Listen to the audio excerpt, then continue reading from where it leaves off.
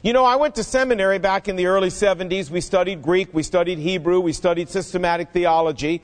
And it was a capital seminary, and the president of the entire school, Washington Bible College, Dr. George Miles, would come in once a year into seminary chapel and talk to the whole seminary student body. Now, he had never studied Greek, he had never studied Hebrew, he didn't have a seminary degree. He had been an engineer whom God had called out of secular work into starting Washington Bible College.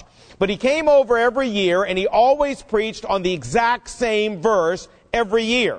And that was Mark chapter 1 that you see on the screen, this verse. And he always had the exact same message from the same verse every single year. I taught at Capitol 5 years after I graduated, so for 9 years in a row, I heard this message. And here's what he would come over and say to us every year. He would say, gentlemen and ladies, it doesn't matter how much Greek you know, it doesn't matter how much Hebrew you know, it doesn't matter how much systematic theology you know. If all of that doesn't issue out in a love for people and a concern for people's eternal destiny and in an outspokenness for Jesus Christ in this world, then it is all worthless.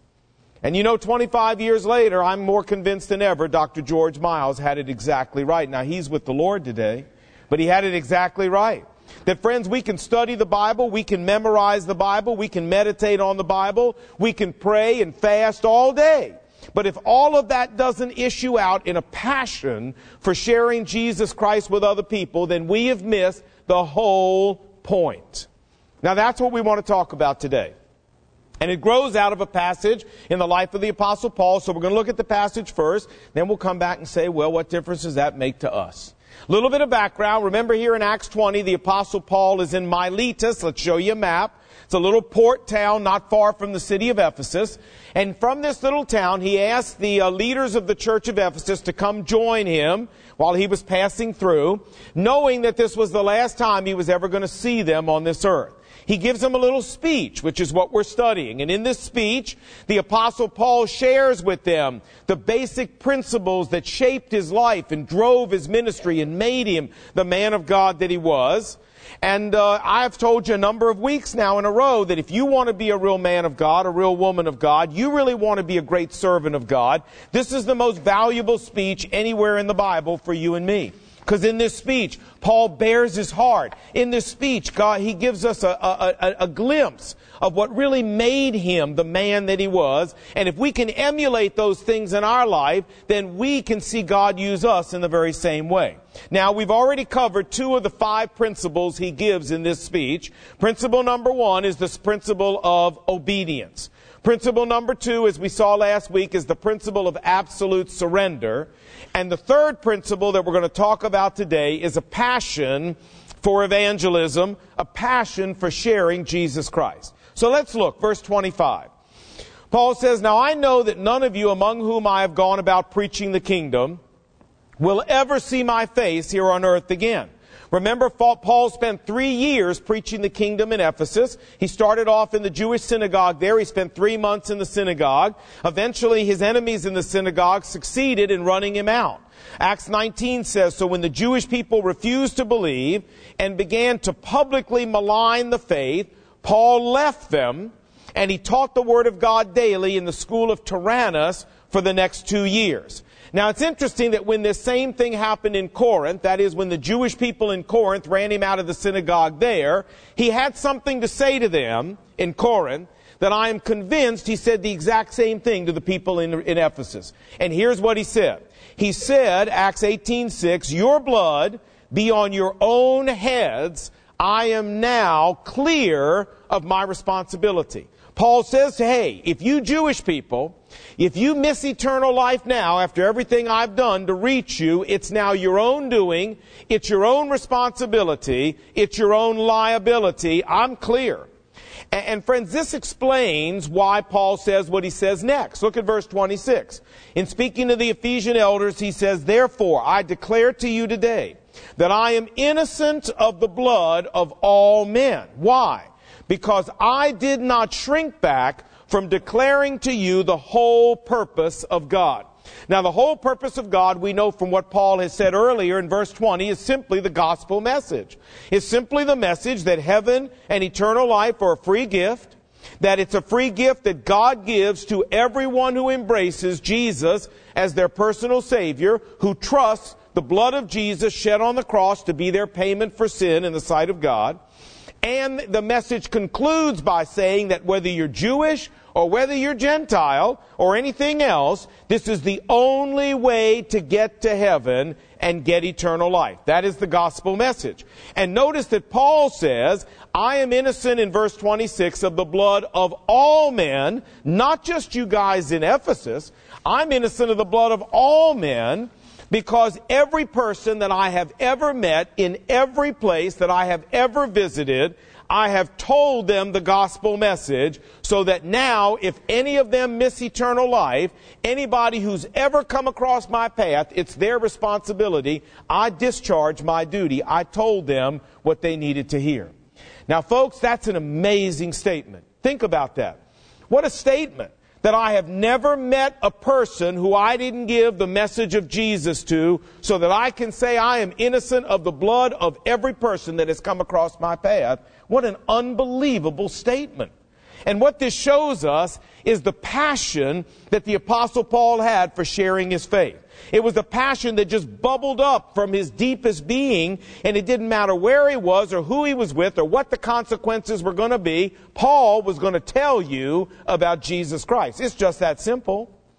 He was like John Wesley, who said, it is my bound duty, John Wesley said, to declare to all who are willing to hear the glad tidings of salvation. So let's summarize. This then is the third great principle that the Apostle Paul shares with these Ephesian leaders. He says to them, and friends, he says to us, hey, if you want to be mighty servants of Christ like I am, hey, if you want to see God use your life the way God's using my life, then here's what you got to do. There are some non-negotiables. Number one is obedience.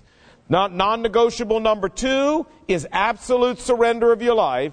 And non-negotiable number three is that you've got to have a passion for telling people about Jesus Christ. Now that's as far as we want to go in our passage, because it's time to ask our significant question. And you know, this is going to be the last time we're going to do this before the beginning of next year. So, I mean, this is it. Make it worthwhile. All right, it's got to last you a couple weeks now. So everybody ready? Here we go. 1, 2, 3. So what? Yeah.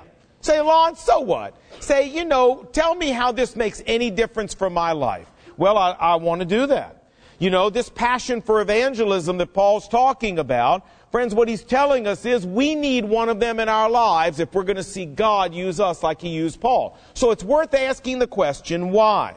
Why did Paul have this kind of passion for evangelism, for sharing Christ? Because if we can figure out why Paul had it, then maybe we can emulate that and it'll help us have it, right?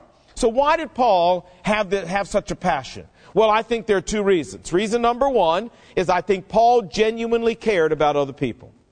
I think he really cared about whether people went to heaven. I think he really cared about whether people got eternal life. I think he really cared whether people missed eternal life in the afterlife. I think that really mattered to Paul. He cared about people. But I think there was a second reason that was even more compelling than reason number one, and that's this, that Paul also knew that he carried a spiritual responsibility for every person that he met. A responsibility to tell them that Jesus Christ is the only way to get to heaven. A responsibility to tell them that the only thing that will work, the only payment for wrongdoing God will accept, is not good works, not religious activity, not human effort, but the blood of Jesus shed on the cross to pay for our sin. And he also knew this, that once he had told somebody that, he had discharged his duty, he had done his responsibility, and as verse 26 says, he was now innocent of their blood. If they missed eternal life, that was no longer his problem. Now I want to expand for a moment on this second reason, if you'll let me, and that is this idea that we have a spiritual responsibility to share Jesus Christ with the people that we meet. One of the most compelling passages in the Bible for me is the book of Ezekiel, chapter 33. Let me read you this. It says, if a watchman on the wall sees danger coming and he blows the trumpet to warn the people, that if anyone hears the trumpet and does nothing and loses his life, his blood will be on his own head. It's that person's own responsibility. However, if the watchman sees danger coming but does not blow the trumpet to warn the people, and if the people perish, I will hold the watchman accountable for their blood. Now, I don't know how many of you saw the movie Meet Joe Black, but if you saw the movie, you remember that Brad Pitt is this young, handsome guy in this movie. And he meets this beautiful girl in the coffee shop, and they have a cup of coffee together, and he's so enamored with this young lady that as they go walking out, he turns one way, she turns the other way, and he starts to cross the street, and he can't take his eyes off this young lady, and he keeps looking back at her, and he steps out into the street, and all of a sudden this car that he never even saw comes from his blind side, hits him, throws him up in the air, and kills him. Now it has a happy ending, so, it's all right.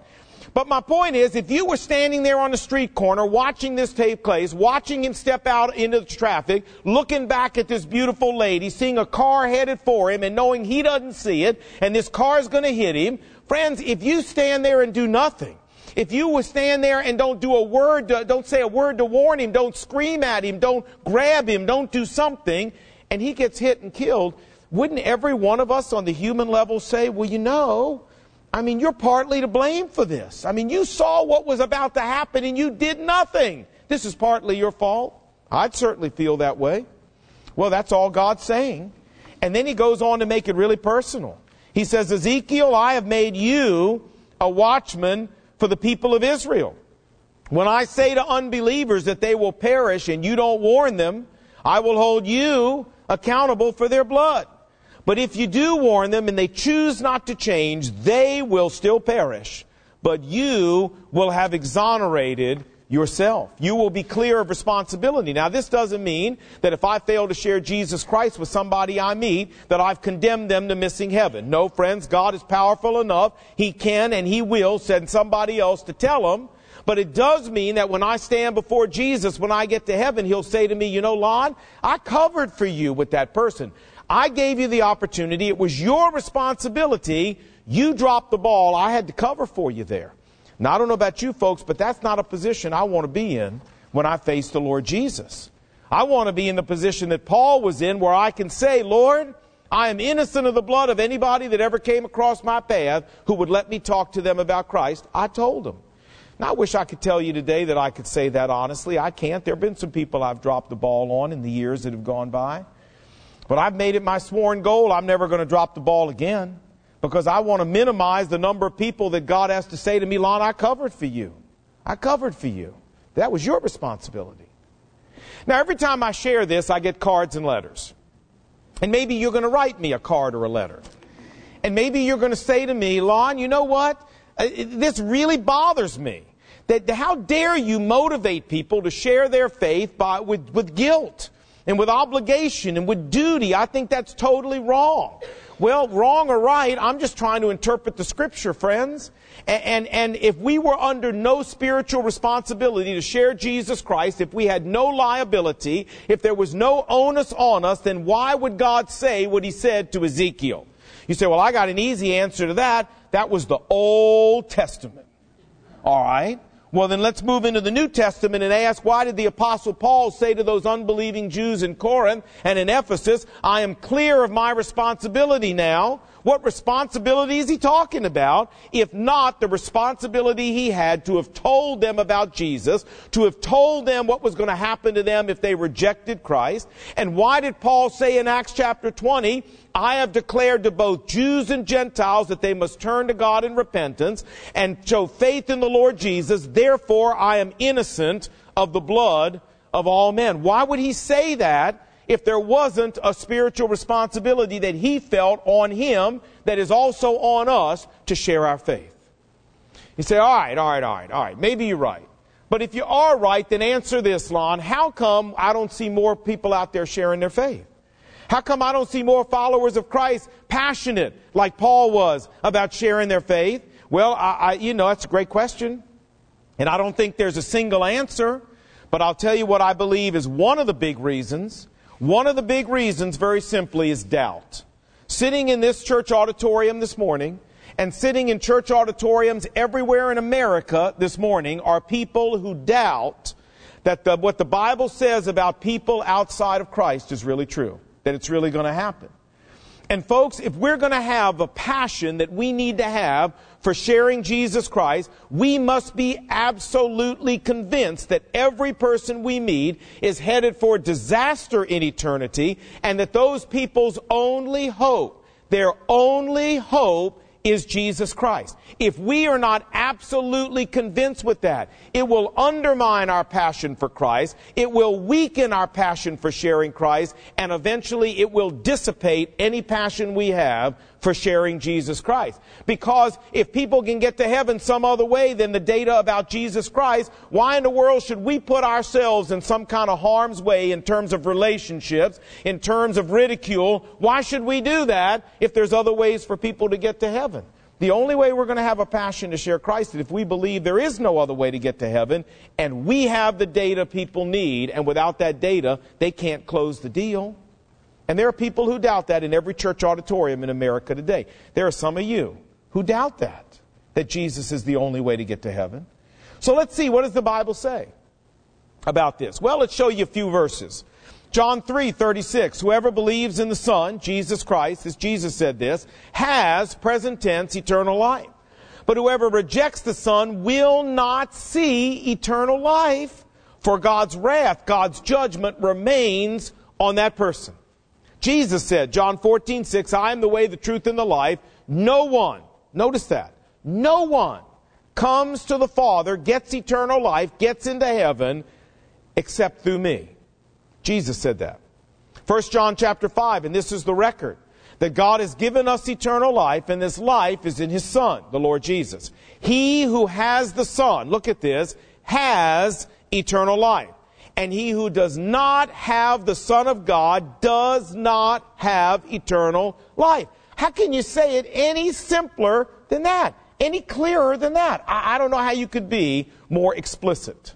This is why Peter said, Acts chapter 4, salvation is found in no one else, for there is no other name under heaven given to mankind by which we can be delivered. And just in case there's any doubt, listen to what Paul said, 2 Thessalonians 1. He said, God will punish those who do not know God and who do not obey the gospel of our Lord Jesus Christ. They will be punished with everlasting destruction and will be shut out from the presence of the Lord and from the majesty of His power. Wow. And that's only a smattering of what the Bible says. You say, well, Lon, you know what?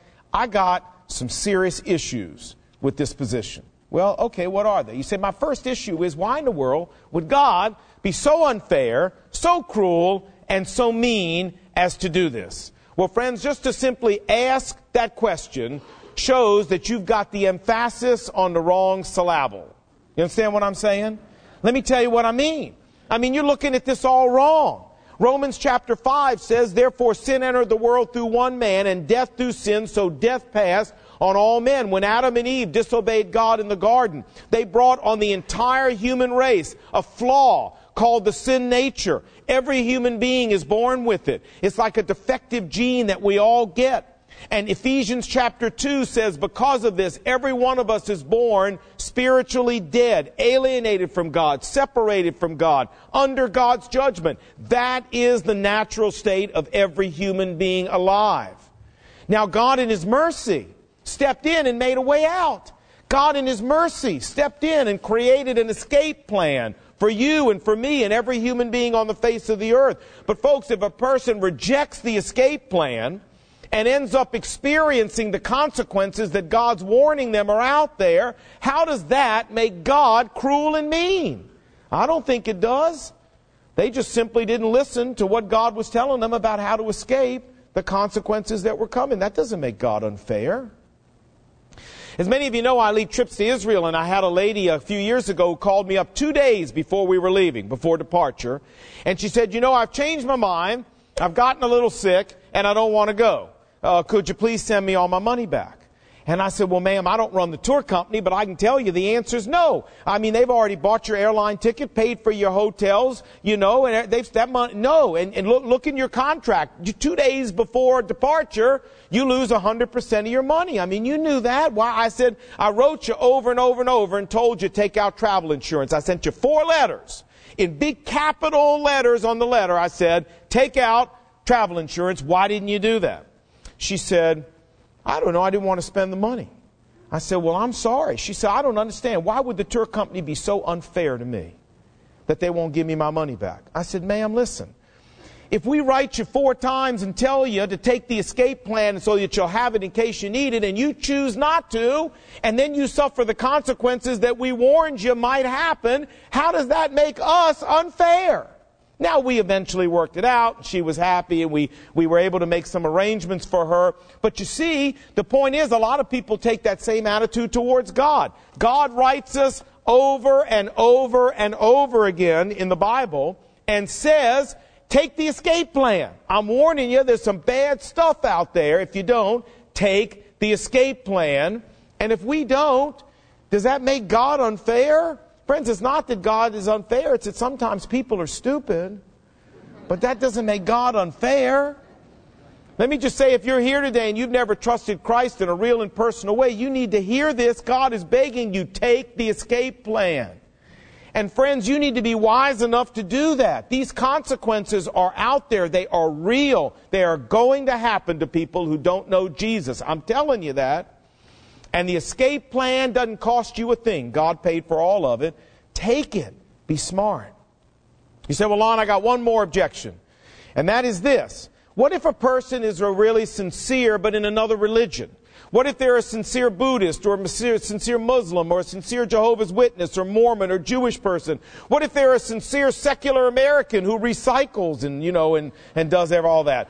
I mean, won't that be okay? Isn't that enough that they're sincere in whatever religion they're following? Friends, the answer is no, 1,000 times no. What did Jesus say? He said, no one gets to the Father unless they come through me. You say, yeah, but if they're really sincere in this other religion, won't God sort of credit the blood of Jesus to them, even though maybe they don't know about it?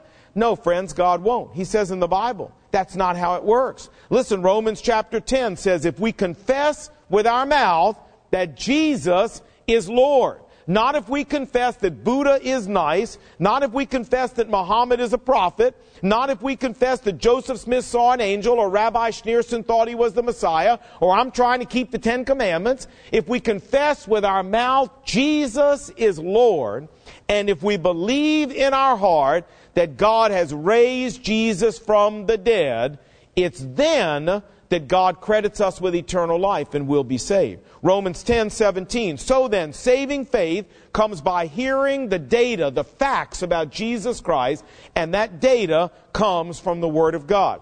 The Bible is clear. The most sincere Muslim, Jewish person, Buddhist, secular American, doesn't matter in the world until they hear the cognitive facts about Jesus Christ, His virgin birth, His deity, His sinless life, His death on the cross to pay for our wrongdoings, His resurrection from the dead, His offer of salvation. Until they hear that data and until they believe that data, they are lost and they are headed for an eternity in hell. The Bible is clear.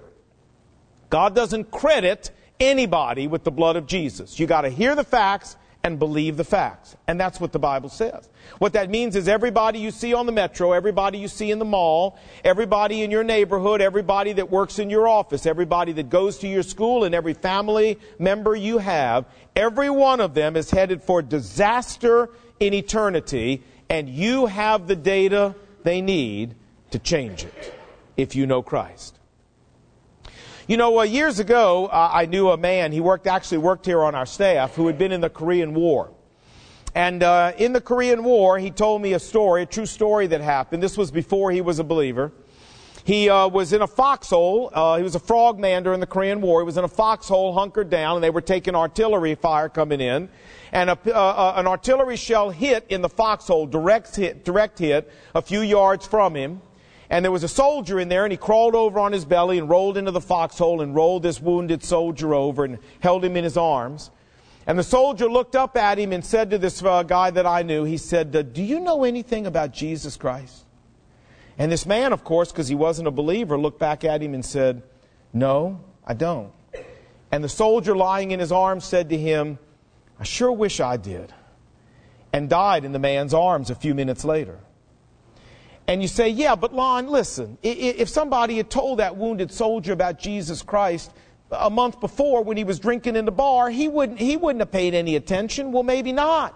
But friends, he would have had the data later on lying in that foxhole that he needed to do business with God.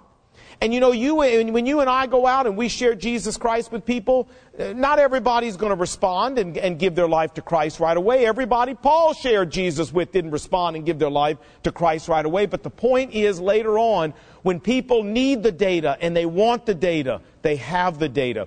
And even more importantly, we have discharged our duty. We've done our job, our responsibility. And so this is what I'm trying to drive at today, is to get every one of us to feel that same sense of spiritual responsibility about every person we pass that the Apostle Paul felt. That's part of what made him the man of God that he was. He lived every day with an acute awareness of that spiritual responsibility, and that's how God wants you and me to live. Remember, friends, my goal is not to build McLean Bible Church into an evangelistic church. Hear this carefully. My goal is to build every one of you into an evangelistic person. You understand the difference? We will be an evangelistic church and make an impact on this city if every one of us becomes an evangelistic person. That's our goal. You say, well, Lon, I only have one real problem remaining, and that is I don't know how to do it.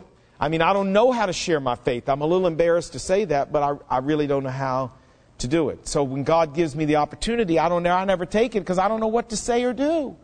Ooh, can we help you? Oh, we can. You know, friends, sharing your faith is a learned skill. Nobody comes out the womb knowing how to share their faith.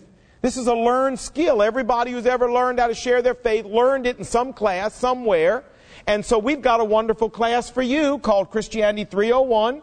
You can sign up right out in the lobby. We start in mid-January, and in 6 weeks we'll teach you how to give a compelling verbal witness, how to explain to people how to come to Christ, how to share your own personal story in 2 minutes or less. We'll explain all that. We'll teach you how to do all that if you'll just give us the chance. But you know what? To stand before Jesus and say, well, you know, I didn't really share my faith, Lord, and the reason was I didn't know how. And friends, that's not going to work. He's going to say, wait a minute. Solomon stood there in December of 2003 and told you about Christianity 301. You knew you could go to Christianity 301. Why didn't you go? I don't know, Lord. You don't want to be in that position. Friends, if you don't know how to share your faith, we'll teach you. Go out there and sign up in the lobby. But let's go out every day with an awareness that we have this responsibility, and let's discharge it here in Washington, D.C. Let's pray. Heavenly Father, thank you for the opportunity to talk a little bit today about sharing our faith. And thanks for reminding us that this is not an issue of choice. This is an issue of duty. And I pray that you would motivate us here to discharge that duty with all of our heart and all of our soul, and to have a passion like the Apostle Paul did, because we understand people's eternal destiny, and we know we have a spiritual responsibility. So, God, speak to our hearts today. Make us into evangelistic people here in Washington. And use us to change this city, to change thousands of people's eternal destiny in this city for Jesus Christ. And we pray this in your name. Amen.